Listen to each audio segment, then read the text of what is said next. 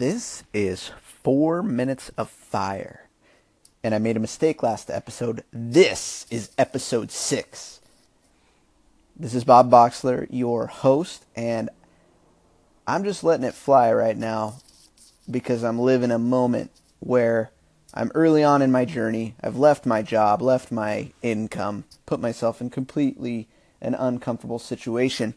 And for the first 8-9 months, I was crushing, hustling, rocking and rolling, stirring things up, opportunities, looking at things, and it was great. I had projects going on, and I had no doubt in my mind, and I still have no doubt in my mind that things are going to work out.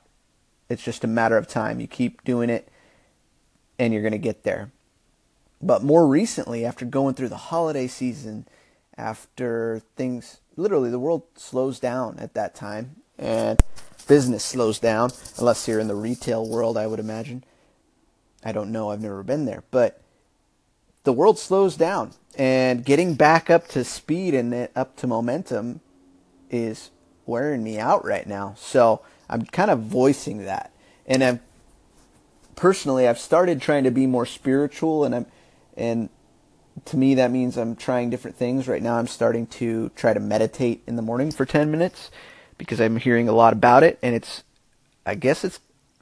seems to be having some kind of effect because I'm slowing down and thinking about my thoughts more in just the first 5 days.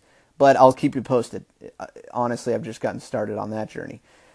But what I'm realizing right now is, I believe it's kind of a hypothesis that I'm forming, that I'm such an achievement-oriented person, and I will do anything I work hard to a fault. I need to work smarter, not harder. I need to work on my business, not in my business, and set up systems. But I think I'm compounding it in my mind and really overstressing myself because I don't have a project going on right now. And I think it happens to a lot of people where they'll feel this way or start feeling this way, and then they'll buy into something that they maybe shouldn't.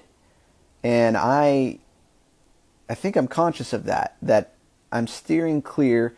Opportunities pop up, but we should really only go for the sure things. I mean, you probably hear or follow people on Facebook and Instagram, but Grant Cardone says it best. He says, we don't want to get rich quick. We want to get rich definitely, like for sure. And I'm not trying to get rich. I want to be wealthy. I want to build a foundation around real estate and business and help influence other people in the world and help them do the same thing. But if you take on a skinny project or a skinny opportunity, well, then you're taking more risk, right? So I've been passing on a lot of things. If the right one didn't pop up or didn't come to fruition, I've just been waiting. And that's kind of wearing me out, I think. And I even have a couple projects that are kind of in the waiting space that are going to go. I'm going to get them to closing, but they've just drug out. And it's this patience, this waiting game that is so hard, and you don't expect it to be that hard when you get started on a new journey, especially in entrepreneurialism or building your own business. The patience is excruciating. And I think, here's another name drop, Gary Vaynerchuk says it every time he speaks, is patience is how you win. So I'm completely uncomfortable. I'm feeling like I'm not doing anything. But the reality is, I just really, really want to be on my next project, but I'm waiting for that right project. And it's coming. It's coming. It's so close. I can feel it. But it's not here yet. And so I must wait.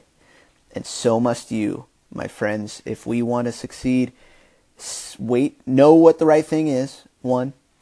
2, look for the right thing. 3, when you see the right thing, be ready to move. That's it. Let's do it. Tell me about your successes. Tell me about your failures. Let's do it together. The Enlightened on Facebook, or leave a comment here on the radio. I'll talk to you all soon. Have a great day. Be great.